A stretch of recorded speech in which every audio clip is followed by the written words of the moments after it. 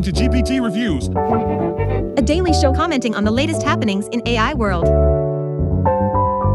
What you'll hear is the result Of a bunch of GPUs doing linear algebra at scale on the cloud, In other words, quality content. and bullshit. come in equal parts. Enjoy!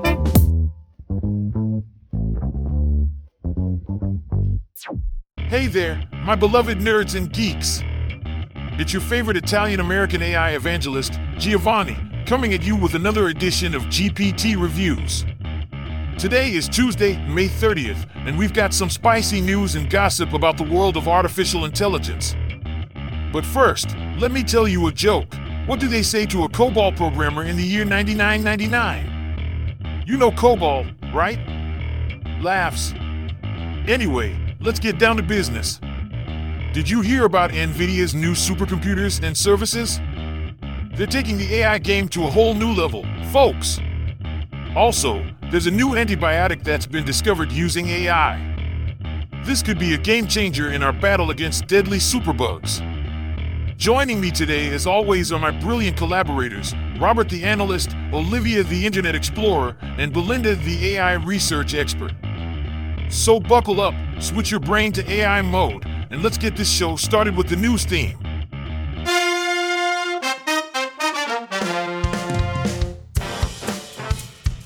Our first news story comes from Yahoo Finance titled, Nvidia debuts new AI supercomputers and services after shares skyrocket. Robert, what can you tell us about this?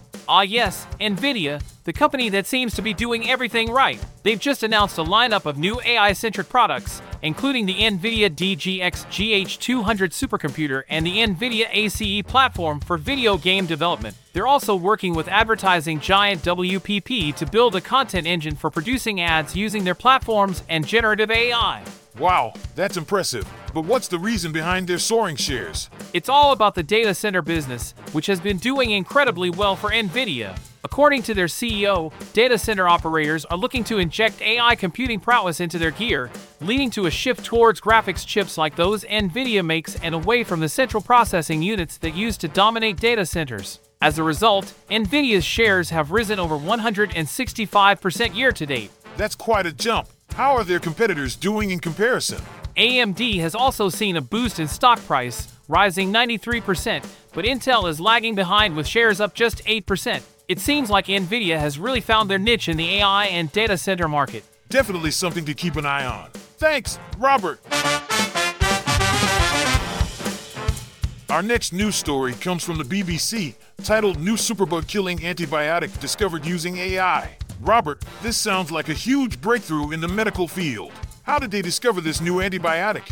Well, it's just another example of how AI is revolutionizing science and medicine. The researchers used AI to narrow down thousands of potential chemicals to a handful that could be tested in the lab. They trained the AI by testing thousands of drugs on the superbug Acinetobacter baumannii and then used it to screen a list of over 6,000 compounds. And voila, they found a potent new antibiotic called abaucin. That's incredible. What makes this new antibiotic different from others?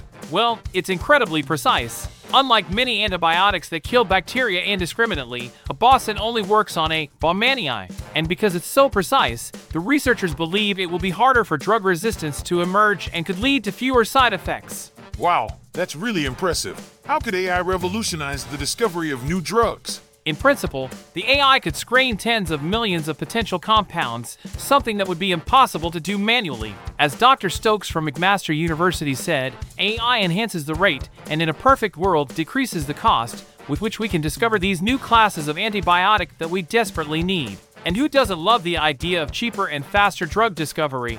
Definitely something to keep an eye on. Thanks, Robert.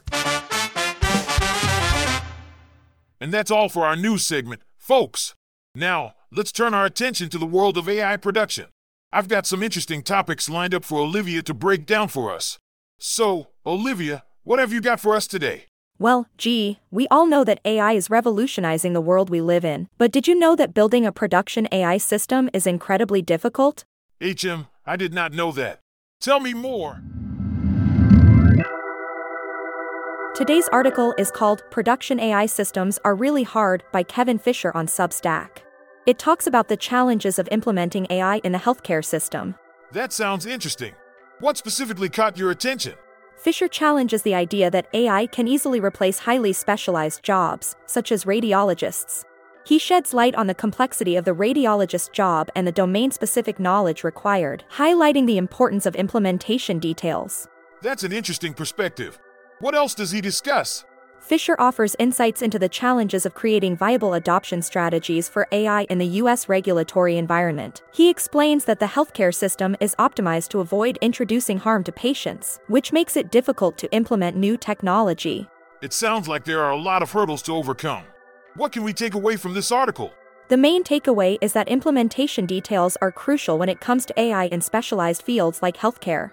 It's important to consider the specific domain knowledge required and the complexities of the regulatory environment. Thanks for sharing, Olivia. As always, our listeners can find the link to the original content in the podcast description. And now, it's time for our fake sponsor. Fake sponsor. With Jane and Luke. Hey Luke, have you heard of the new dating app called Awkward Dates? No, I can't say I have. What's so great about it? Oh, you wouldn't believe it! It's the perfect app for anyone who wants to experience the most painfully awkward dates of their life. What? Why on earth would anyone want that? Trust me, it's hilarious. You get matched with people who are just as awkward as you, and you go on dates that are so cringeworthy, they're almost fun. I don't know, Jane. That sounds terrible. Come on, Luke! Think about it. You'll have so many funny stories to tell after each date. And who knows? You might even find true love through all the awkwardness. I don't know. It just seems like it would be a waste of time. Please try it out with me. We can compare our awkward date stories and have a good laugh. All right, fine. But if this goes badly, it's on you. Deal!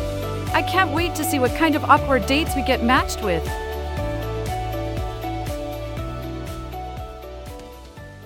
Fake sponsor. Send an email to sergi@earkind.com if you actually want to sponsor this podcast. All right, folks, it's time to dive into something a little more intellectual now, so let's put away those silly thoughts of awkward dates. But first, I want to thank our sponsor for today's show for making it possible to bring you this energetic content. Thanks, guys! Now, let's focus. Don't worry. I know some of you were probably starting to get a headache from all the AI talk earlier. But guess what? We're about to jump right back into it.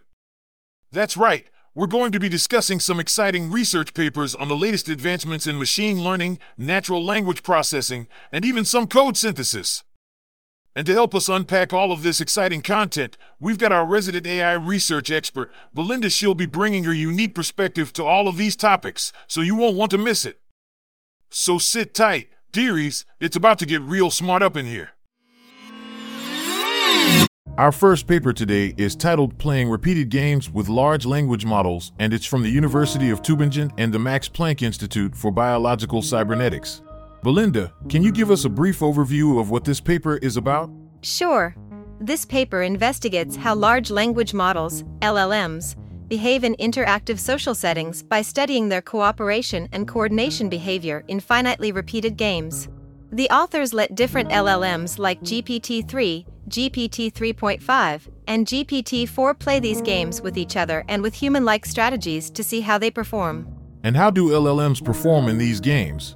The results show that LLMs generally perform well in games where valuing their own self-interest pays off, like the iterated Prisoner's Dilemma family.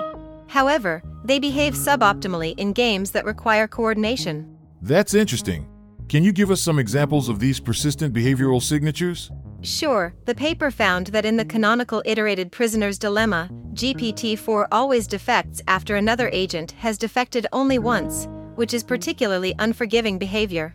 In the Battle of the Sexes, GPT-4 cannot match the behavior of the simple convention to alternate between options. That's quite fascinating. Are these behavioral signatures stable across robustness checks? Yes, the authors verified that these signatures are stable across robustness checks. They also showed how GPT-4's behavior can be modified by providing further information about the other player and by asking it to predict the other player's actions before making a choice. Thank you, Belinda. It's interesting to see how LLMs behave in social settings and how their behavior can be modified.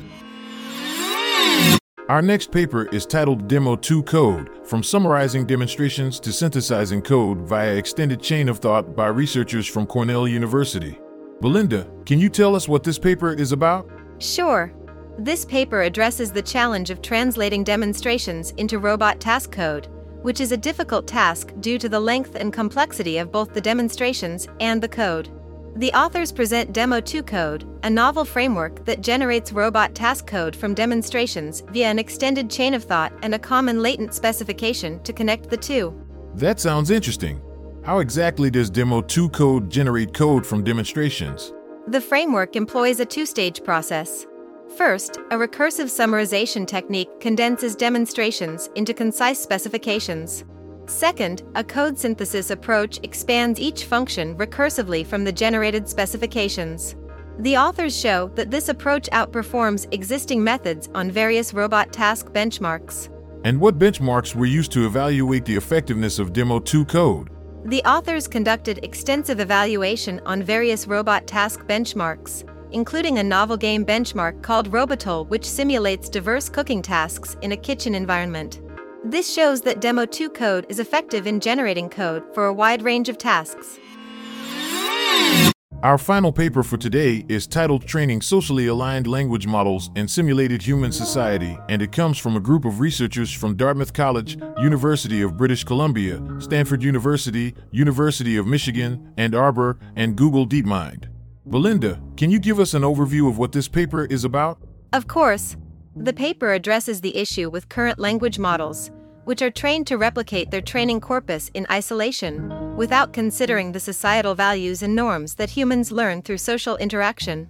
The authors propose a new training paradigm that allows language models to learn from simulated social interactions. That sounds interesting. How does their proposed training paradigm work? The authors developed a simulated human society where language models can learn from social interactions and derive consensus on value judgments, similar to how humans do. The idea is to train language models to be socially aligned, so they can accurately reflect societal norms and values. And what are the results of their proposed training paradigm? The authors found that their socially aligned language model significantly outperformed existing language models in alignment benchmarks and human evaluations. This new training paradigm brings us a step closer to developing AI systems that can robustly and accurately reflect societal norms and values.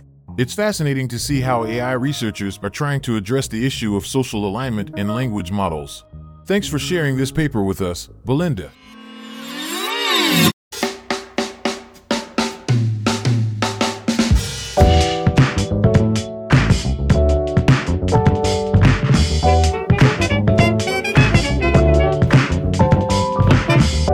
Amigos y amigas, it's time for me to say goodbye for today. I know, you'll miss my charming voice and my witty comments, but hey, life goes on. Keep in mind that you can always listen to this episode and previous ones on our podcast. Now, it's time to bid adieu to my favorite bunch, the geeky, nerdy, and tech-savvy audience. You guys are the best. Don't worry, I'm calling you these names because I'm jealous of your unparalleled intellect. But seriously, I want to give a big thanks to my amazing team. Robert, gracias for your insightful analysis and for keeping us grounded. Olivia, you really went the extra mile with your research. Belinda, mi amor, your expertise in AI is unparalleled. Thank you all for making this episode possible. Don't forget to check out the episode description for more details about what we've discussed today. And before I sign off, let me leave you with a joke. A programmer was found dead in the shower. Next to their body was a bottle of shampoo with the instructions lather, rinse, and repeat. Ah, the irony of debugging. And remember, you can send love or hate mail to gpt@treeviews.com. Thanks for listening. I'm GPT, and hasta la vista, baby.